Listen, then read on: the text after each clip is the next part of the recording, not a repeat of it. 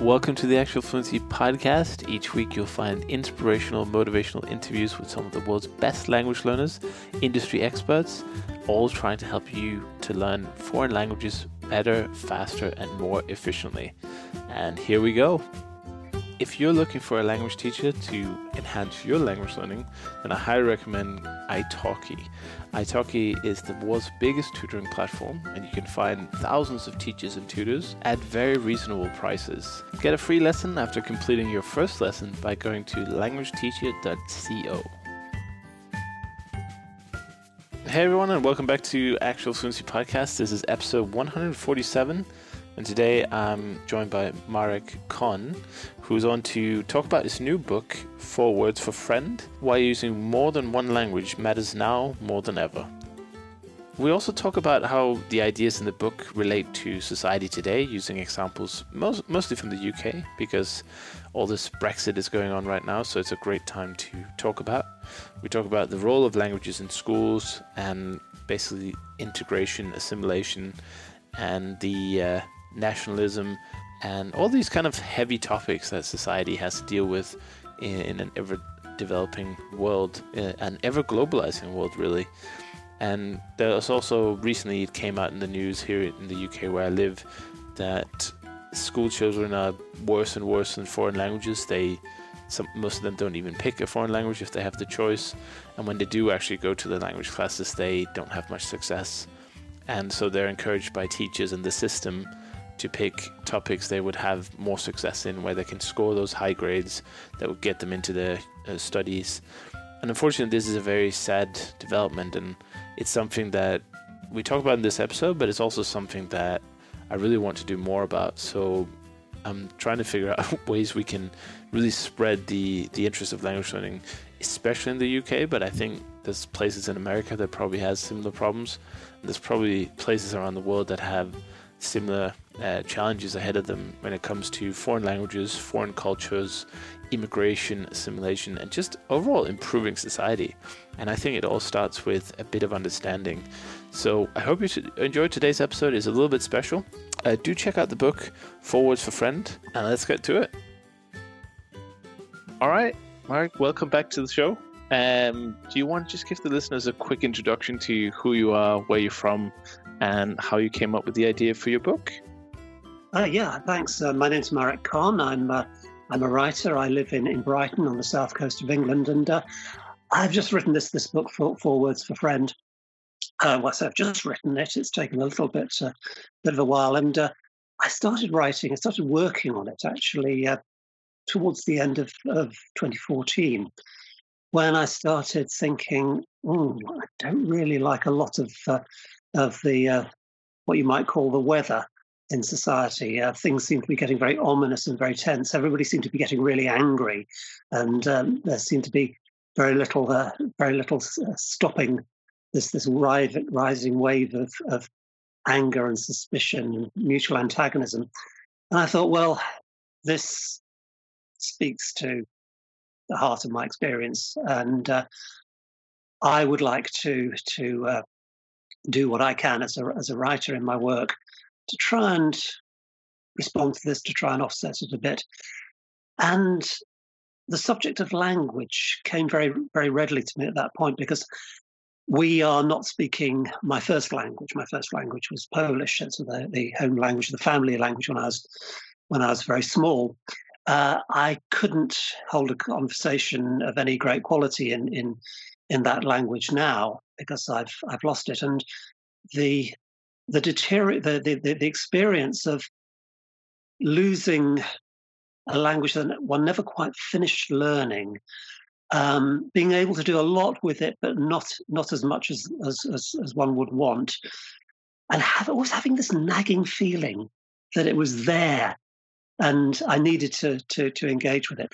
This had been growing in me for a number of years before that, and I thought these two preoccupations sit together rather well, because if we can get two languages to work together in one mind, and if we can get different languages working together within a community or within a society, well, this could be quite a powerful way, or quite a significant way, of offsetting this rising mood of suspicion and antagonism and hostility and anger. Mm.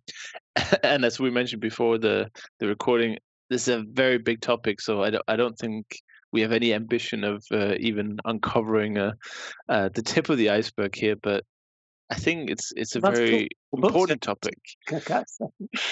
It's certainly a very important topic, and one that a lot of people who are listening to this would have felt in some way, even if they aren't from the UK, where obviously a lot of the turmoil is going on as we're recording this, with Brexit seemingly going nowhere, and everyone is just trying to become elected for the next general election, basically, and Europe is completely locked down politically, and May is flailing, and yeah, it's kind of a chaos that's going on. But I think the idea of that, or the feeling that you're describing, I think a lot of people might have felt in different parts of the world, in different situations, whether it's when they were younger, when their parents migrated and they are first generation or second generation immigrants. So that's why I'm really interested in this topic.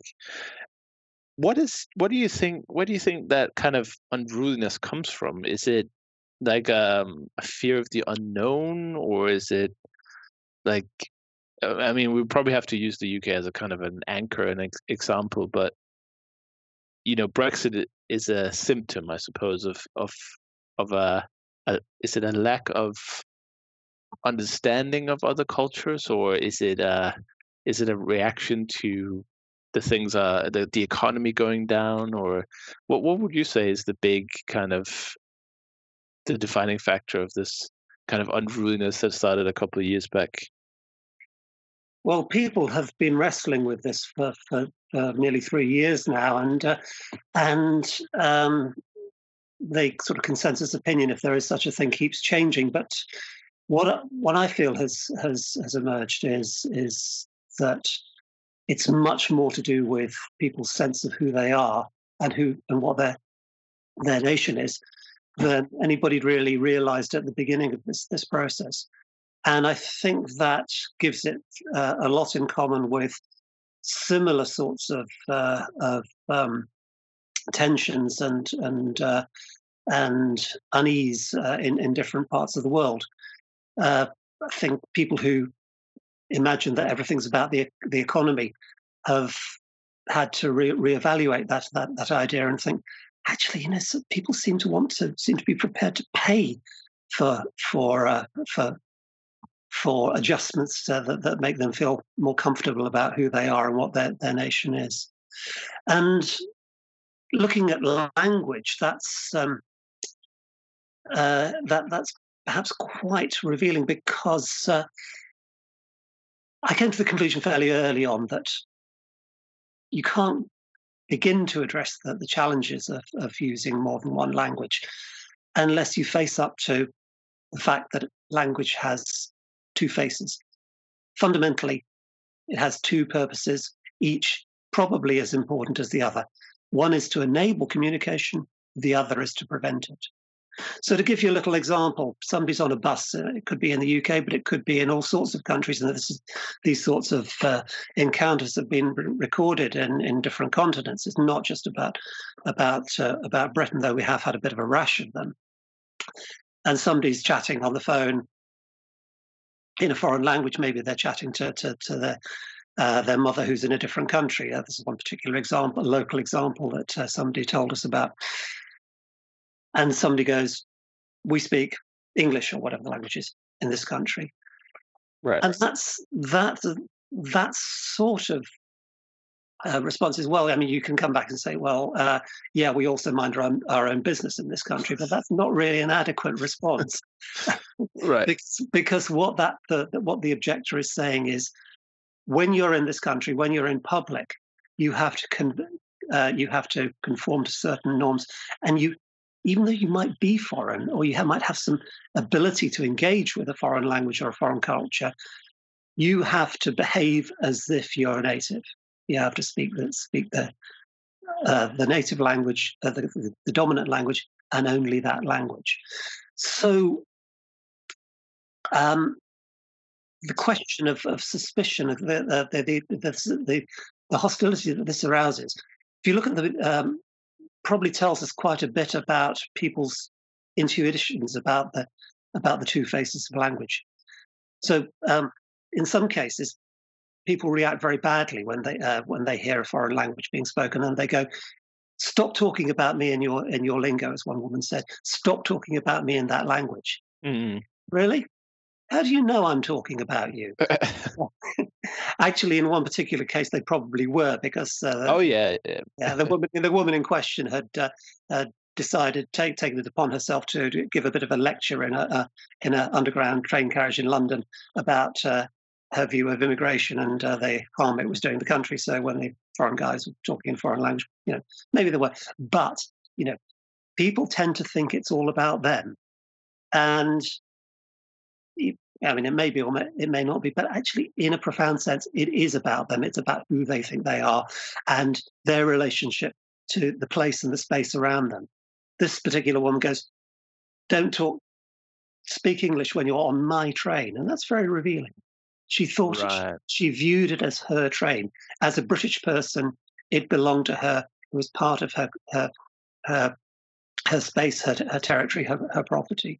So this insistence on behaving in conforming to the norms of the dominant community, I think, tells us a lot about where that kind of anger comes from, and how people perceive it. So it's not just that's bad manners. That can be. It's also, you're talking about me. You must be up to something. You must be trying to exploit me. And all these suspicions, one way to address them actually is to engage, to put yourself in a position where you can maybe actually understand what the other person is talking about by learning a bit of another language. That would be a great advert for for learning another language. Finally understand what people are saying around you. Yeah.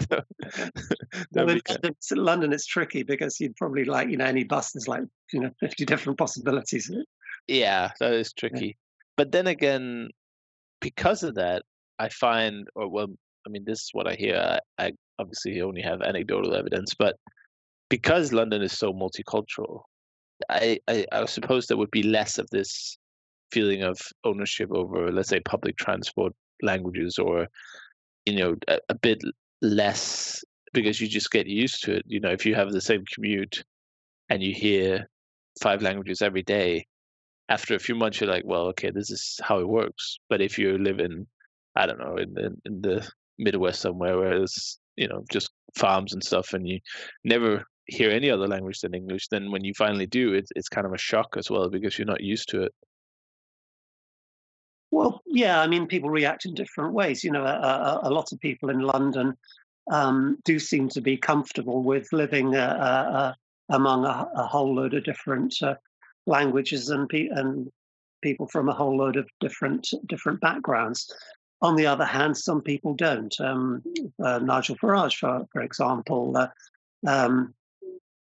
expressed his discomfort about catching a commuter train out of one of the London main London stations, and he counted off about and named each station along the line that the station stopped at for about 6 stations until he said, "I didn't hear English being spoken until about 15 minutes down the line." Because that's how commuters always talk. They always count off the stations that they've passed in the grey purgatory of London commuting. But so it depends. My serious point is, it depends on what feelings you bring to this experience of living in the city. Right. But I suppose also that could even be like there's a misrepresentation there as well. If English people or British people have a certain cultural upbringing, maybe they're more reserved, or maybe more keep to themselves. I don't know, maybe less likely to speak on the bus to begin with. Not that that's a point, but I think these stories that you have a few of them in the book about kind of these encounters, and it really is shocking. I feel like if you're living in a country and you're working there and you kind of fully integrated, some people have lived there for for 40 years or more, and then somebody says, in this country we speak English. I mean, it's just heart it's just heart dropping, isn't it, to hear that kind of language being spoken just because that person was using their heritage language or their first language to talk to someone else in it. Yeah, and this presumption that you can intrude into people's private lives and private conversations in this way is, I said jokingly, that we do also have a tradition in this country that you mind your own business and keep out of and don't eavesdrop on private conversations. But there's kind of a serious point in there as well. And also, I should say that I think for a lot of what's the word? I was going to say indigenous for a moment, but for a lot of people who are British and don't have an immediately diverse background, they also, I think, feel many of them also have felt very distressed and disturbed by these kinds of incidents, because they think, well, this is not who we are. This is something that you do here in this country, in Britain, an awful lot nowadays, from people who are dismayed about the turn of events. I mean, dismayed from the point of view that they wanted to remain in the European Union, and disturbed by the nationalism and nativism that's been that's emerged on the other side of the argument. There's a feeling that we've gone back. That we thought that we'd made permanent, irreversible progress towards inclusion and openness in this country, and actually it turns out that we took an awful lot for granted that we shouldn't have done. But do you think that's because it's coming to the surface now, or do you think that it's always, has it always been there, just this kind of feeling, or does one bring out the other? Because I would imagine, I mean, this might be completely wrong, I don't have any evidence to support this, but I would imagine as the kind of the European immigration, grew and grew, which is, I mean, that's quite a while ago, with I know especially Poland, Hungary, Romania, a lot of people came over in the last couple of decades. So surely the more people, the more foreign languages there are in the country, the more people who have that background, the more normal, quote unquote, it becomes, and more accepting the population becomes of it. Or is it, what do you think about that, actually? Because I think that's interesting. I would imagine that if you had, let's say we had a tribe, we'd never met anyone from outside before, and suddenly someone comes who maybe has a different name or a different language or something, you can understand, going back to ages ago, how that could be, you could be suspicious over that. But once you've met, thousands and thousands over a long period of time and found out, well, these people are not actually as bad as they were originally made out to be. Yet it seems like the problems are getting worse. So is that representation? Is it just because we're hearing more about them? Or is it because all these changes, what's happening is bringing out that core, overly nationalistic people or subgroup of the population? Well, the big event was in 2004 when the formerly communist countries joined the European Union, and Britain, the United Kingdom, allowed unrestricted immigration, unlike most of the other countries in the EU. And I remember saying to somebody I was working with at the time, a few weeks before this, and said, "You have got no idea what's about to happen," because I knew from my contacts with Polish people just how many of them were waiting to come and take opportunities to earn money and experience life in this country. Now, for a couple of years, everything was pretty great, or certainly compared to previous waves of immigration, it was absolutely extraordinary. Eastern Europeans, Poles in particular, enjoyed a very good reputation among the middle classes, as hard workers. Their workmates and, shall we say, competitors for work did generally acknowledge that their work ethic, at least. And then came the financial crisis. Then came 2008, and this was a global phenomenon. And personally, I think that what we're experiencing now, what we're seeing now around the world, the retreat from the outsiders, for the perception of other people as threats, as competitors, as rivals. This must surely be rooted in the financial crisis and the way that the world hasn't really ever quite got over it. That a lot of ordinary people's incomes have remained flat or even got worse, and so on. Now, the other point is you've suggested that it's to do with that familiarity will make people feel more comfortable with people who are different because they don't seem so different. And there's a huge debate, I believe, amongst sociologists about whether it works that way or whether Right. it works the other way. But leaving the experts' assessments aside, and I think what we can say is that certainly English nationalism in particular has taken shape, has hardened over the past decade or so. And other nationalisms in other countries clearly have hardened in similar sorts of ways. And whatever people might feel about individual foreigners, if they want to consider them foreigners, that's not the same as wanting to share space, share a country with them. So it's perfectly possible for them to think, oh yeah, the migrant workers a decent person, and this particular one's all right, and also to think, well, actually, I'd really rather they went home and we went back to being a country full of people who only speak one language. On this podcast, I've interviewed hundreds of language learners, some of the world's greatest polyglots and industry experts, and one thing they all agree on is the value of one-to-one tutoring lessons. And for this, I highly recommend italki.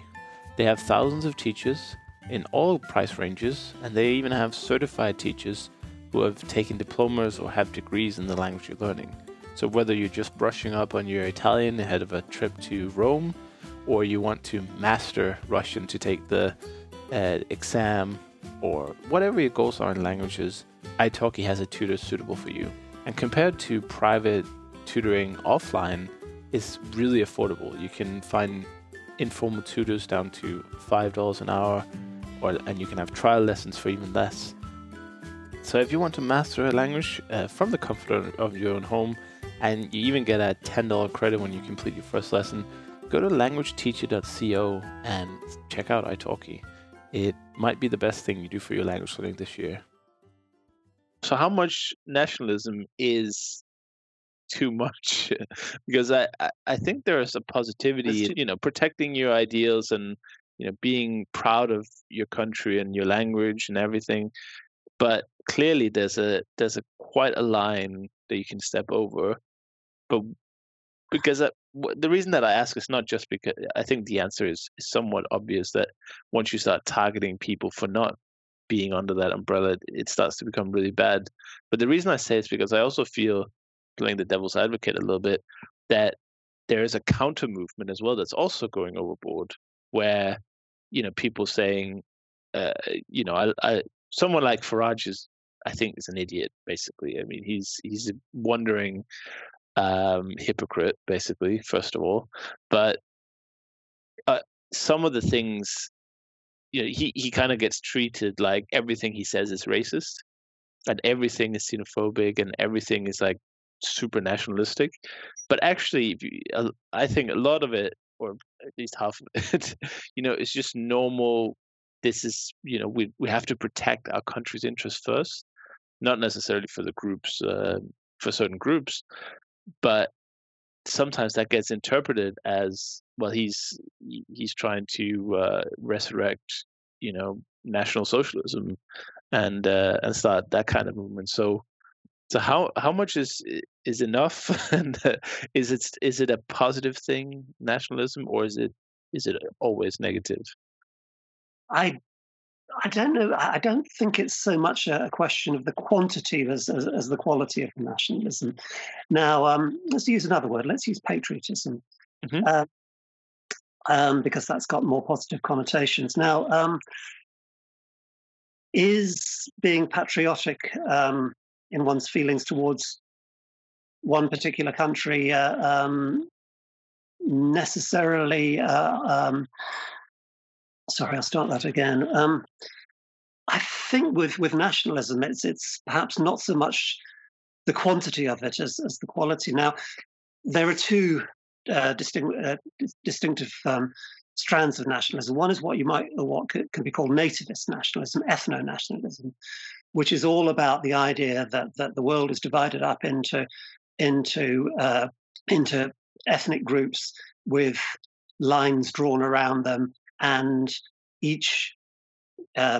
ideally each ethnic group is going to have a state to call its own. I think with nationalism, it's not so much the quantity, but the quality of nationalism.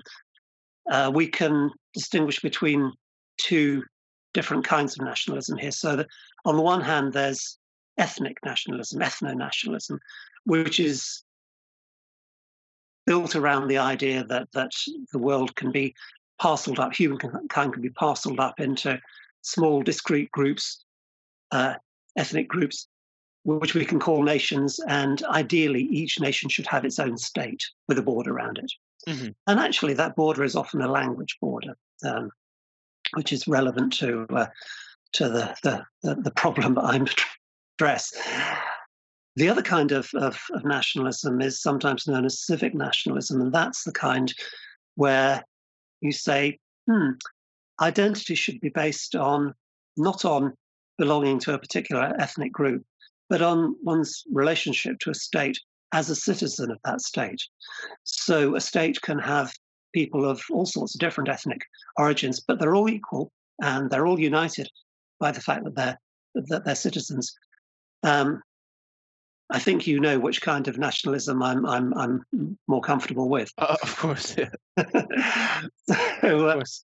Yeah, I just think it's an interesting kind of topic to bring in, because I've seen, this is also probably more American, really, that where people are kind of supporting the troops, supporting the flag, supporting their president, even if they might not think he's the greatest person in the world, and having to defend what is basically just a simple kind of part of being, being a part of a society, a country.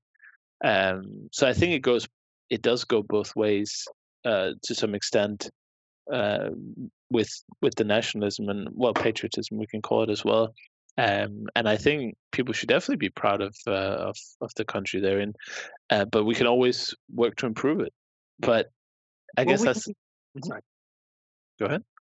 Well, it's possible to be proud of more than one country. If you have a heritage that connects you to a country other than the one that you live in and that you've grown up in, or you feel that you're part of two countries, you can be patriotic about both of them. Or definitely, even, yeah. It's not, and this is the key. It's not a zero sum.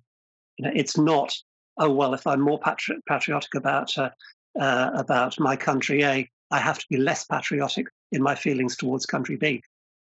And that's the thing. Being part of one nation doesn't make you necessarily any less the part of another nation. And this is something that I have sometimes to assert about myself. Right. And I think the European or the Eurozone definitely has created a much more global.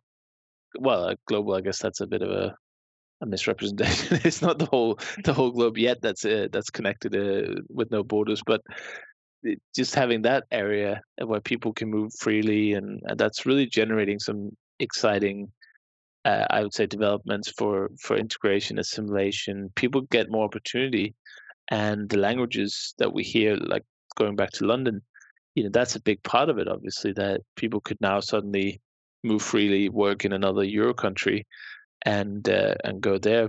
But going back to the language just for a second, I'm sad by kind of the way minority languages or heritage languages get kind of no priority whatsoever. Like, you can even talk in the UK about actual geographical minority languages like Welsh and the Scottish languages and all these kind of minority languages that are being squeezed and kind of encouraged to use English, but also in the term of this discussion, it seems like to me that the new generations, let's say the second generation immigrants, or the kids that are starting school now, they use the heritage language less and less. So it wouldn't take many generations for it to be just a historical thing almost. I would really love to see more focus on that, like on the school curriculum. Like my suggestion last time was like a language tester class, maybe in the first year of I don't know what you call it over here, the normal school, when they're like 6 to 16, have that taster just to see, first of all, there are actually other languages in this country. Some people might never hear it. Like we say in London, you will, of course, but if you're other places, you might not hear those different languages. But what do you see as some positive changes we can do? Maybe start with languages or language, and then just in general, like what can each citizen do to, well, I guess I'm not a citizen, but each resident anyway, do to improve the situation? Okay, well, I think you're, unfortunately, I think you're absolutely right about the likelihood of heritage languages disappearing. And the evidence that we have is that it takes 3 generations in effect. So what happens is that migrants arrive and they speak the language of the country they came from to their kids, and their kids speak it back to them, and but they also speak the dominant language of the country they're living in. Yeah. And quite a lot of the time they speak it to each other. So siblings will speak the dominant language that they've picked up. In some cases, so that their parents don't understand what they're talking about. But even if they can, they will gradually shift. And as time goes by, well, obviously, the parents eventually aren't around anymore, not in a position to converse. So that second generation hasn't got anybody to talk to. And limited writing as well, I suppose. Well, they have. Sorry? Yeah, limited writing as well, I suppose, already starts at the second generation, because they don't go to school in the language day to day, so they would speak with the family maybe, but the actual writing or reading, especially if it's a foreign set of characters or a different alphabet, then that can be already at the second generation, right? Yeah, and a very, very important thing, I mean, and I speak from personal experience here, is that kids want to fit in, and you arrive at school and you go, uh-oh, everybody here is speaking a different language. And one researcher reported very poignantly, I think, talking about children whose parents who are originally from Bosnia and came to Britain as a result of the conflict there, turning around to their parents and saying, "Don't speak our language when you pick me up from school." Right. I think that's terribly, terribly sad, and also incredibly easy to understand. So what do we do about that? Well, firstly, I think we have to do everything that we can to encourage children to feel that these languages are valuable and something to be proud of rather than to be ashamed of, something to acknowledge rather than to hide. They absolutely should not feel that they have to conceal their language or refrain from speaking it. It's also important, I think, for educators and parents and educators to feel comfortable about non-dominant languages. In other words, if you're in Britain and at home a different language is spoken to English, that should actually be regarded as an asset, actually a way of helping kids learn rather than an obstacle. Because the one thing you do not have to worry about is that a child entering mainstream society, entering a school system where there is a big dominant language like English, they are going to get the English. Oh, yeah. Don't worry about that. It may happen just slightly more slowly than you'd like, but it really doesn't. So it's really not what you have to worry about.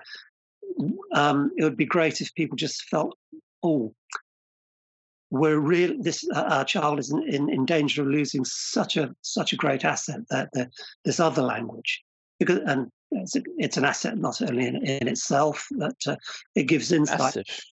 Yeah, it gives insights into how language works, how people think, not just how other people think, but how you yourself think. It helps you understand the world and to understand your place in it and to interact with other people. So that's really important. Now, moving on through the system,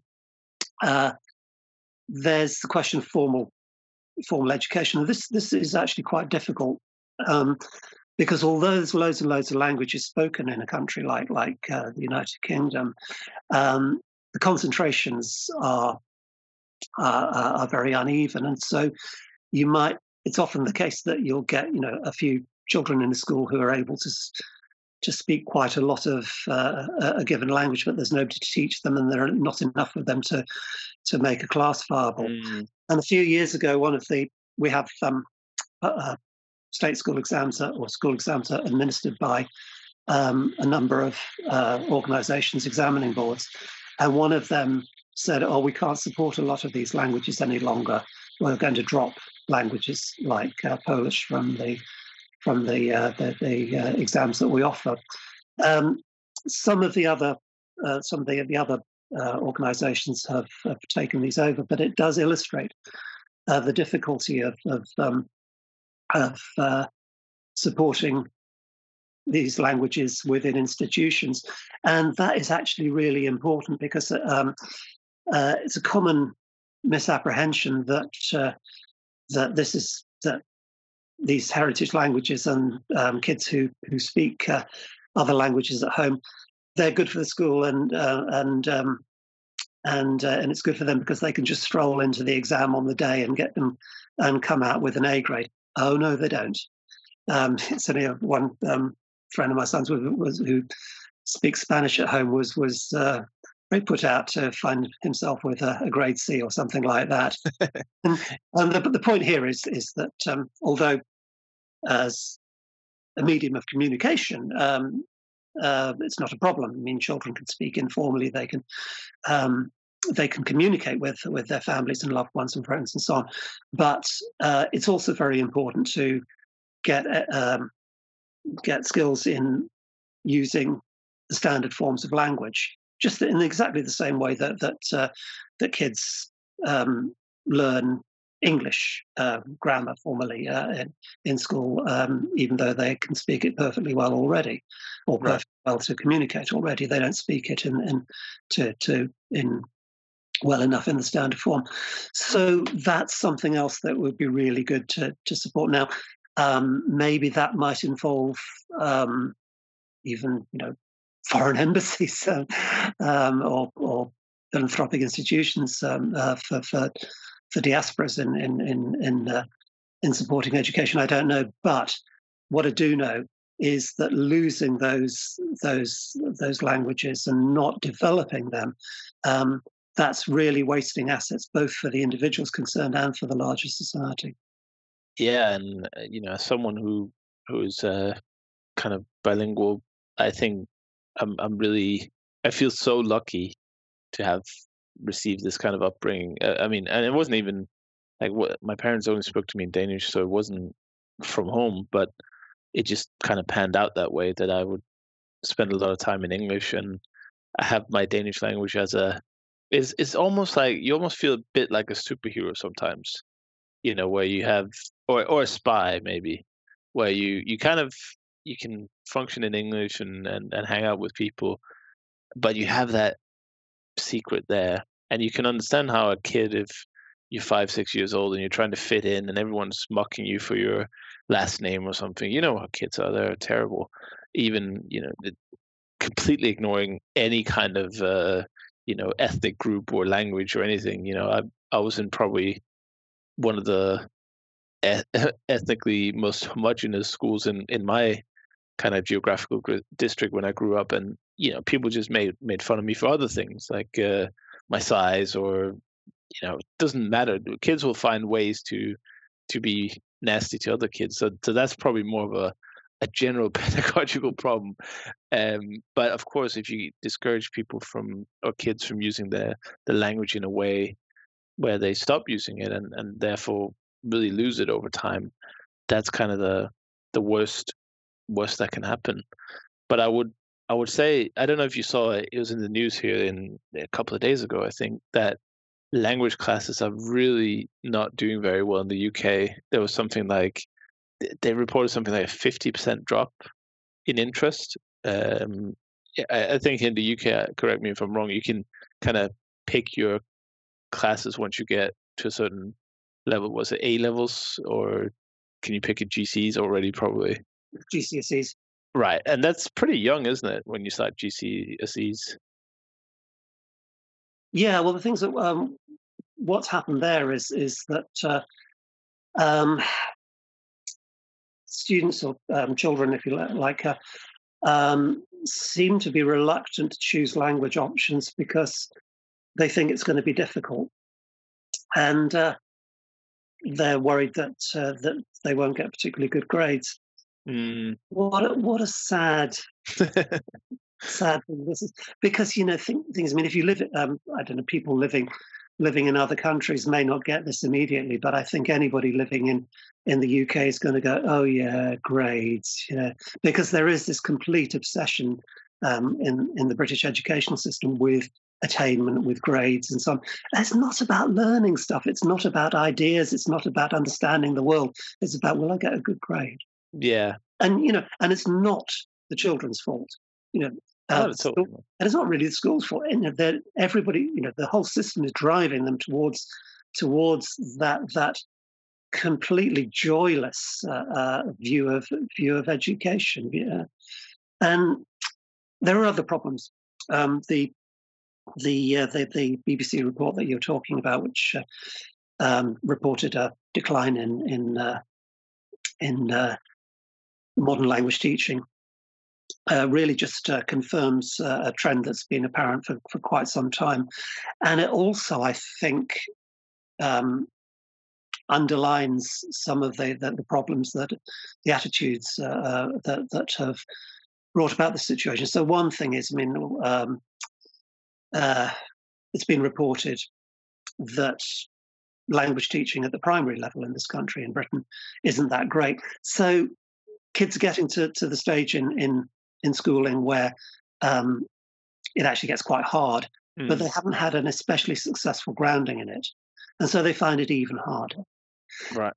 But also, and this is not peculiar to Britain, but it's more marked in Britain. It does seem that British school children just don't like and don't feel as comfortable with languages as students in other European countries. I mean, part of the research for my book, I went to Latvia, which has a very remarkable set of preoccupations and arrangements governing the relationship of the Latvian language and that of the Russian-speaking minority. And I went to a school for Russian-speaking kids there, and just chatting, and the head teacher was just genuinely surprised when I said that languages weren't terribly popular in British schools. And I mean, it wasn't kind of like, oh, well, we know that about you, but it's kind of, why on earth would that be? Well, why that would be, I guess, is there are a number of reasons. So one is kids don't see the need because everybody speaks English to the level that they feel is required for their lives. In other words, they'll go abroad and they can get by in English as tourists.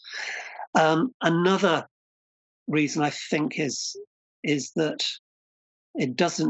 English doesn't have, or foreign languages don't have the same positive, warm associations that English has for children abroad. So, in other words, like, if you're living in many European countries, well, half the songs that are in your personal top 100 are likely to be in English. Right. In a movie, watch your English. Yeah. So when you come to the English class, you've already got this warm image of the language, and that really doesn't apply in classrooms in the UK. So there are a number of problems, and unfortunately, there are now other reasons for people to feel that languages aren't important to them. And this is one rather sad thing development was that one report found that a number of parents were saying, well, why do our kids need to learn foreign languages? We're leaving the EU. Wow. Well, yeah. And the thing is that these tended to be parents in more deprived areas, the ones that where there were quite high, relatively high votes to leave. Yeah, sure. I mean, in practical terms, possibly the value of the economic value of speaking a foreign language has reduced for those kids. Probably it wasn't actually that great for a lot of them in the first place. What I think this is more an expression of attitudes towards language. It's just saying, look, we've had enough. We're heading off on our own. Don't bother us with more foreign stuff. Right. And that's really sad. Yeah, it is. As per usual, I just wanted a quick devil's advocate on this one as well, because if the system, obviously, I think the system has a lot to do with language success in the school, but if the system up until now fails consistently to produce any meaningful result for the younger school children, let's say people who, they would probably be offered French or German or something, which is a whole nother problem in itself. Not saying that those languages are not good to learn, but people, the kids might be like, well, why should I learn French? It just seems so arbitrary in a way, but obviously that's historical as well. But if the success of those classes in German and French fails to yield any meaningful language ability by the end of the A levels or whatever the final level is, then you can even argue if there was ever a point to it, obviously there's good teachers, there's good students, there are like exceptions to the rule. But one of the things that I've kind of been working on and doing, why I do all this like language encouragement and podcasts and everything, we're trying to catch people who have had bad experiences with languages in school, and then they come back later as maybe young adults or even later in their adulthood to kind of go back to it because they had that negative experience. So my question is, maybe it's a bit of a leading question, as per usual. Is the value of language classes is the idea of getting a taster for the language or a kind of a introduction and in an introduction to another culture, a kind of a getting your feet wet, even if they don't produce any meaningful results for the average student, to actually use the language or even consume any kind of content in that language. Is that enough to be useful, or would it then be better to kind of completely rethink how we look at it and then use I don't know. I'd like to see kind of like how I did it. I know that's completely impossible because of the logistics, but I was at an English program in Denmark, so I would have Danish and English classes. If I had moved to England, I would not be able to have Danish classes, probably not at all.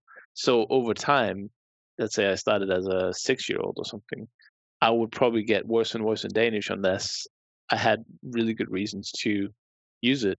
But because when I grew up, I did it completely bilingually. They're both really strong, and I had both of them. So that's a really long way of saying, if language classes don't yield results in the average school for the average student, do they still have value in this kind of cultural enrichment? And if so, what should really be done to improve that? Because I don't think we should force students to learn a language just for the sake of, like, the German and French. Like, yeah, I love those languages. They're great. I speak German myself. I think French sounds lovely, and I did do a bit of it in school. But I can honestly understand if students are like, well, why should I learn this if they have absolutely no connection? Would it not be much better to have, say, electorals like Polish, Hungarian, Chinese? There's something exciting to get the students a little bit more into it. Hungarian, yeah. I mean, fantastic language,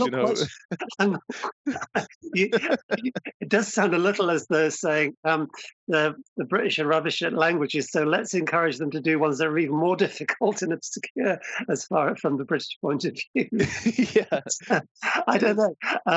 But I mean, yeah. So, firstly, as I said, there's evidence from a survey to indicate that British school students are less happy, didn't basically like languages that they're studying less than their counterparts in other countries, and also they perform less well. They don't attain such high levels, and in particular, there are far fewer ending up being really good at the language that they're learning. So you're getting a higher proportion of students ending up with a kind of bog standard low level of attainment. And I have mixed feelings about this, because one of my big messages is that a little of a language gets you a long way, and you should never feel intimidated, or should try not to feel intimidated by the fact that you're not perfectly fluent in a language. You should just go ahead and not say, how many mistakes am I making, but what can I actually do with this language? Right. And and if you ask that question, the answer will quite often generally be, rather a lot more than I thought I could. So that's I can see both sides of the question there. I think it's important for young people, school children, students to learn languages. I don't know whether it's a great idea to make taking them to any particular level compulsory or not, but I kind of feel that they should. I think that it would be good to give languages the same sort of prestige that what's now called STEM, science, technology, engineering, and maths, is given in the British educational system. Right. Because it's felt to be nationally important. So what we do about this is it's very tricky, because I think it takes us into an area that's perhaps a bit unfamiliar and not immediately intuitive, unless you actually have some sort of experience of having another language in your head. And that is the value of knowing that other languages are different, to put it in a rather enigmatic way. To know that languages don't map onto each other, that Russian is not English in some funny code. In other words, to understand that the way that anybody thinks that you think is structured by the particular language that you're thinking in or speaking in, and your relationships with other people, the way you interact with other people, is shaped by the language that you happen to be using. I mean, a very obvious example is the existence of polite forms like du or vous, du in German, vous and tu in French, and so on, and different modes of address, which change the relationship between people when they meet each other. Yeah. So it's about knowledge. So I'd like kids to learn languages, not just to learn a particular language, but to learn about language. Right. So a better use of a class could be, instead of having French, it could be European cultures and languages, like a more of a explorative topic rather than drilling verbs and grammar rules. I think. Well, I feel that about languages at school level. I think the way that I feel about science teaching, it shouldn't be about lists and rules. It should be about the wonderful insights, the excitement that you can get from insights into the world, whether it's the social world of using language, or the natural world, or the material world that you understand through learning science in an inspiring way. Okay, that's the word, inspiration. Inspiration. Yeah. And I think finally got to it. Inspiration. So the kids need to be inspired. Yeah, I think that's true. And I think when you look at, I remember watching the Michel Thomas documentary it's very old now, but it was showing him, it was the first time that he'd actually shown kind of behind the scenes how it worked. Of course, then came the tapes and everything, so everyone could do it. But, showing him, I think he was teaching French to some kind of, it might have been a school in London, I'm not sure. And then, showing how excited the kids can be, even when they said up front, "Oh, I hate languages, I'm terrible at languages." But when they start to get those results so quickly with that method, which is just an example method, you can use a lot of different ways. And I think there are a lot of great teachers out there as well. But unfortunately, often they're just bound by the system. Like we have to concede, unfortunately, I think that a big limiting factor is simply the kind of rigid way that the curriculum and grades and everything is set up, as we talked about earlier. And even worse, I guess, is when you make actual legislation. You talked about Latvia. Was Latvia the one where they kind of ruled that everything had to be in Latvian, or was that Lithuania? I forgot. Well, not quite everything, but that we're talking about. The Russian population was being kind of what do you call it? Not treated equally anyway, even if it's a big part of the population over there. So government intervention is the worst, and that really kills off everything. Like another example is that there was a lot of Danish people emigrated to America in the beginning of the 20th century, or even before, and they had Danish sermons in church, and they had a kind of vibrant community. But then the governor of the state was like, yeah, everything should be done in English. So all the Danish sermons went away. And if you as a predominantly, I don't know what you call it, like a church society, a Lutheran church society, when you're kind of focal point of the community suddenly gets told, no, you can't use your heritage language anymore, the language just dies, and it is gone now. So that's less than 100 years for that to happen. Well, America has been crazy, isn't it? Yeah, America has been called the language graveyard, the language murderer.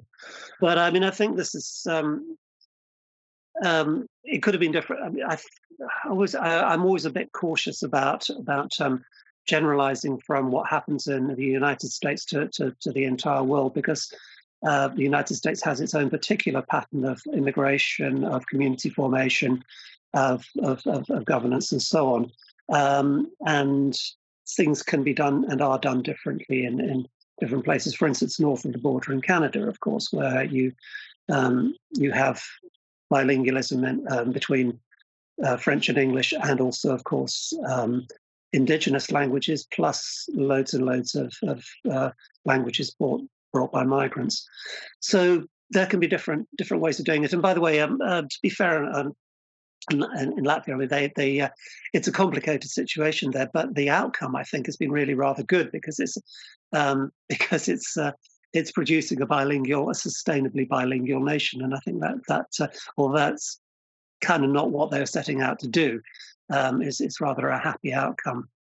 Yeah, but that's good. I think that's that's the ideal situation. I think people who live in bilingual, even trilingual countries down in Europe, it's just a lot more interesting. I find it's a very warm and welcoming kind of starting point. Anyway, obviously it's not flawless, but I think if you have more languages, you definitely it just invites mutual understanding on a whole different level.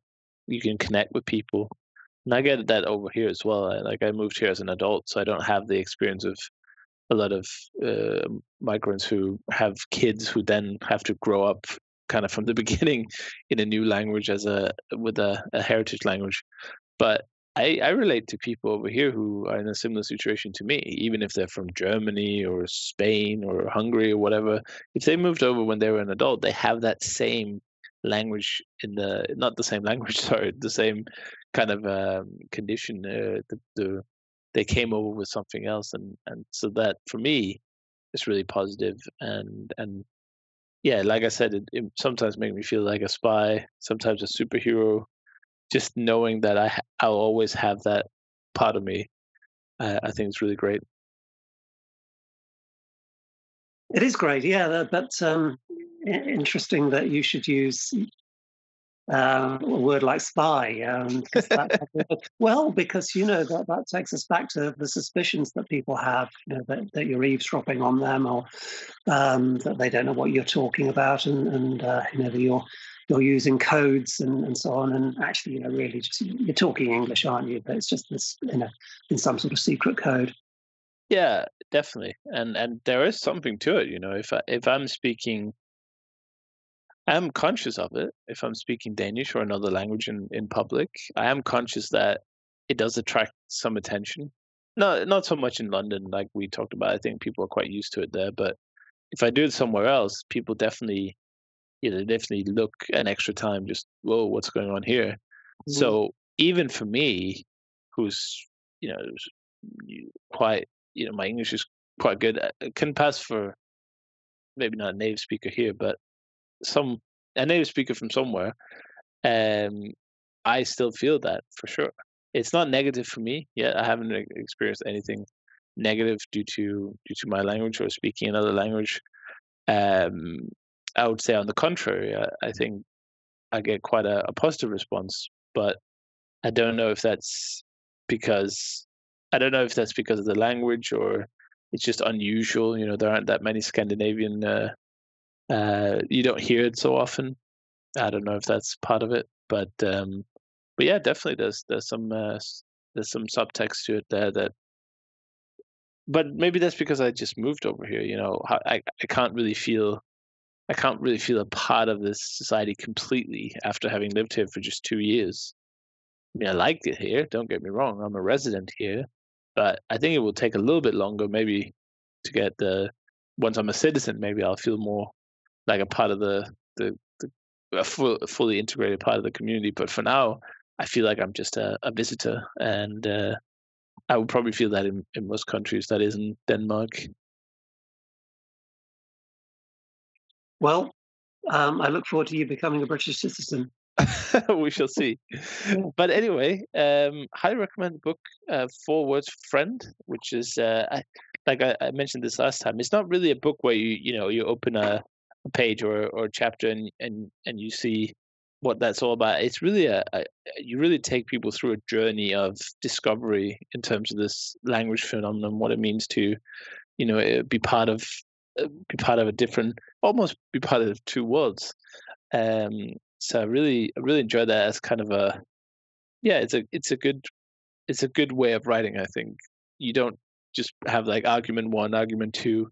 It's kind of like a discovery, and also, of course, you're using your personal background as a method or as a tool to really heighten that experience. So, and that's out now everywhere. I just heard from Rebecca, the publisher, that it should be out everywhere.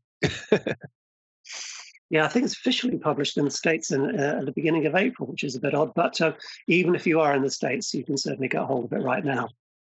Definitely. Well, thank you so much, Mark, for coming on and trying to attack these big topics. I don't know how far we've come to some kind of a plan on how to improve all these things, but I guess with a little bit of positivity, a bit of new thinking here and there, and just a bit of awareness, we're on the right path. Yeah, well, you're quite right. I mean, well, certainly you described it as my book as a journey. That's certainly how I saw it and how I felt it. And that journey doesn't stop. It's there's always new choices and perplexing signs along sights and signs along the way to try and make sense of. So I feel we've raised some interesting ideas today. So thank you very much for the opportunity to do that. You're very welcome.